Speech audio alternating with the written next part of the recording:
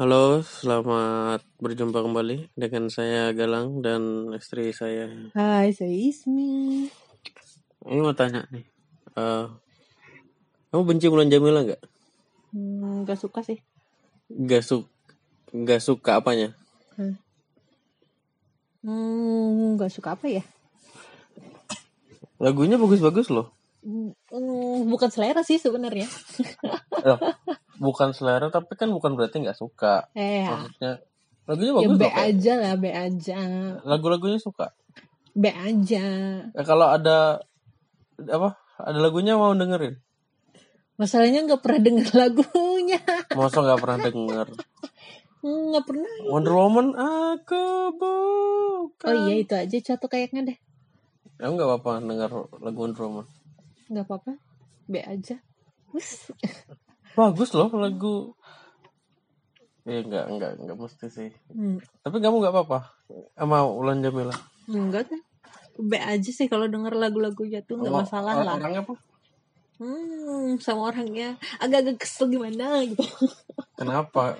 Biasa lah yang dia kayaknya everyone's know gitu loh, yang soal dia Itu kan sudah beberapa tahun yang lalu. Dia kan juga sudah sah jadi istrinya Ahmad Dhani. Ya udah, kenapa? ya walaupun sah kan sebenarnya bukan masalah dia sekarang sah atau enggak, cuman kan caranya dia kenapa bisa sampai seperti itu kan gimana, walaupun sebenarnya di Ahmad Dhani juga salah. Nggak ngerti ya salahnya Mulan Jamila itu apa? Ya nggak tahu. Ya sebagai pria dan penikmat musik tuh Mulan Jamila tuh secara looks ya cantik, terus lagunya ya nggak jelek-jelek, kadang ada yang bagus kayak Cinta Mati 2 tuh bagus, Cinta Mati 3 juga lumayan bagus. Waktu dia sama Ratu juga bagus. Terus ini kenapa sih?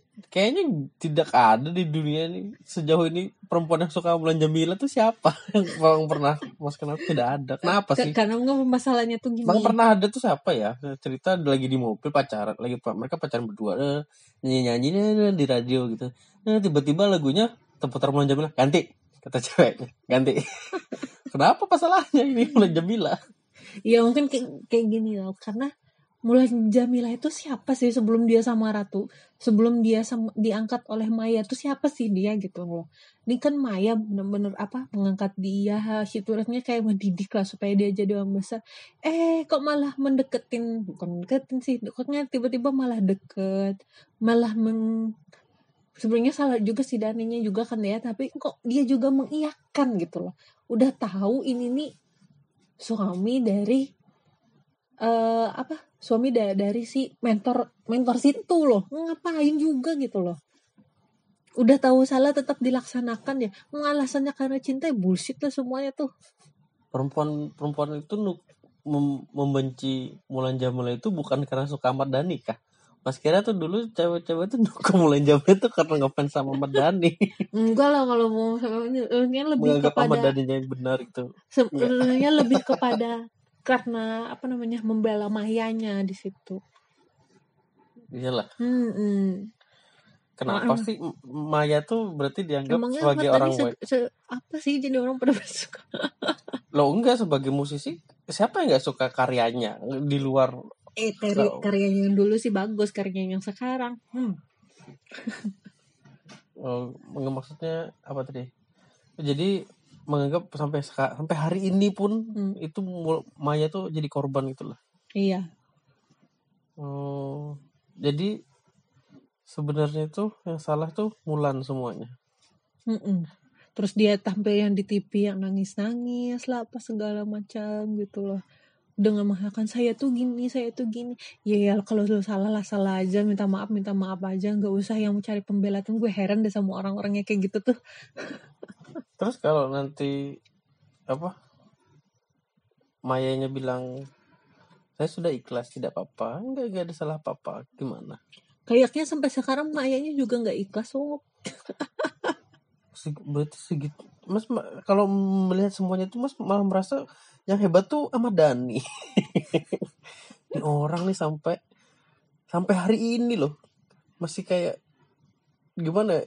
biarpun melihat itu kayak salahnya Mulan tuh Mas merasa kayak ini yang hebatnya Ahmad Dhani nih, dia bisa membuat nih dua orang perempuan ini terkonfrontasi dan seluruh wanita di Indonesia nih berkubu-kubu, bukan berkubu, membenci. Sampai hari ini tuh di IG-nya Mulan itu isinya tuh sampah semua. Bahkan banyak akun hatersnya Mulan Janganlah sampai hari ini tuh mungkin masih ada tuh yang baru-baru tuh. Sampai hari ini loh tuh berapa tahun sudah itu kasus itu. Iya, Itu kasus paling awet. Padahal seharusnya si Ahmad Dhani juga di ini ya, juga di hitungannya kayak seperti Jamila juga lah, cuman orang nggak tahu lah, namanya juga di Indonesia ya, di mana-mana tuh pelakornya ya yang lebih di Enggak, ini maksudnya kan. sudah mereka tuh sudah hidup normal, sudah Ahmad sudah nikah Mulan Jamila, Mayanya meskipun dia sudah hidup sendiri gitu. Enggak, kenapa sih masih sakit hati itu sampai hari ini itu loh, kayak kenapa tidak ada peduli dengan siapa ya dulu ya, siapa ya itu Krisdayanti atau Asanti itu nggak ada yang ngerecokin lagi, kenapa? Ya enggak lah, ngapain, masalahnya di sini nih Krisdayanti yang memilih sendiri untuk selingkuh. Nggak ada kasus samaannya ya? Nggak ada kasus samaannya. Ini nih kayak ibaratnya tuh Mulan Jamila itu kayak simbol pelakor Indonesia gitu loh. Tapi kan dia sukses, nggak tahu sih nanti pembelaannya, nggak tahu sih yang salah. Tapi menurut Mas yang hebat sebetulnya Ahmad Dhani. Nggak selebih kepada dia tidak tahu rasa terima kasih. Kalau nggak tahu sih ya, kalau cewek-cewek yang lain di mana gitu, kalau dia ada sendiri tuh lebih merasa kepada dia tuh tidak punya rasa simbol terima kasih. pengkhianatan tuh lah. Iya. Bagi wanita-wanita tuh dia simbol pengkhianatan. Iya benar. Jadi apapun yang dia lakukan sampai hari ini tuh bakal salah terus. Ya namanya orang kalau sudah sekali nggak suka ya nggak suka, mau dia ngepek kak. Ya sebagai penikmat karyanya aja sih Mas, dengar lagunya tuh bagus, terus sampai cewek-cewek nggak mau dengar lagu ini, salah apa dia nih? Oke, tidak suka. Tidak suka pribadinya tuh sampai ke lagu-lagunya gitu. Iya kan, mengharapkan bahwa mungkin ada pada ingin membuktikan bahwa lu bisa berhasil tuh karena Maya, tiba-tiba lu mengkhianati Maya ya kami bikin lu nggak sukses lah. Kejam sama wanita ini. Ada ngasih apa, nyakitin hatinya juga sekarang juga enggak, kasihan sebetulnya. Iya gitu, makanya wanita ini kalau sudah sekali marah gitu ya, jangan bikin wanita jadi marah dong. Kamu baru kenal sama cewek gitu, rame, tapi ternyata dia suka lagunya Mulan Jamila, gimana? Be aja. Enggak, aku tuh fans Mulan Jamila loh. Kalau dia bilangnya dia ngefansnya kepada lagunya masih nggak apa-apa. Kalau misalnya dia suka, aku tuh ngefans Mulan Jamila sebagai ini tuh, aku itu harus dipertanyakan. Emang ngefans Mulan Jamila itu sebagai apa lagi? Caleg. Aku tuh ngefans Mulan Jamila karena dia Ahmad Dhani. Emang ada kan? Nggak ada ngefans Mulan Jamila mah karena dia cantik, karena penyanyi. Iya kalau dia bilangnya emang gitu, ada orang ngefans karena dia tuh berhasil merebut Ahmad Dhani. Itu adalah karena nggak ada gitu. Kenapa perempuan-perempuan itu tidak mau apresiasi seni kayak kesian Mas, sudah jadi kesian melihat itu. Ya begitulah, karena mungkin juga sikap-sikap Mulan Jamila setelahnya itu tuh tidak menunjukkan rasa bersalah atau apa dan segala macam, masih kayak memposisikan diri dia tuh sebagai victim gitu loh. Kalau Mayanya bang gimana? Kamu dukung Maya berarti? Nggak tahu sih cerita sebenarnya mereka tuh seperti apa, cuman kagum dengan Maya tuh bagaimana cara dia menyikapi semuanya, maksudnya dengan tidak marah-marah seperti para cewek-cewek selebihnya lah. Maksudnya nggak pernah nemuin video yang dia menyinggung secara kasar dan segalanya.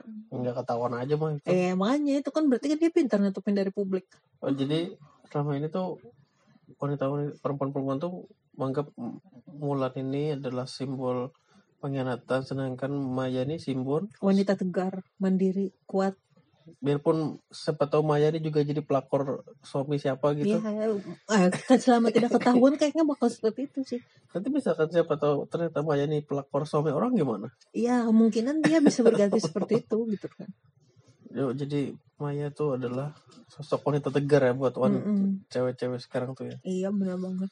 Bayangkan bagaimana setelah mereka pisah tuh, bagaimana mereka di hadapan anak-anaknya juga masih gimana gitu kan. Ya begitulah, penuh dengan simbol-simbol Dan drama. Oke, Karena yaudah. tanpa drama tidak asik. Oke, terima kasih. Dah. Dah.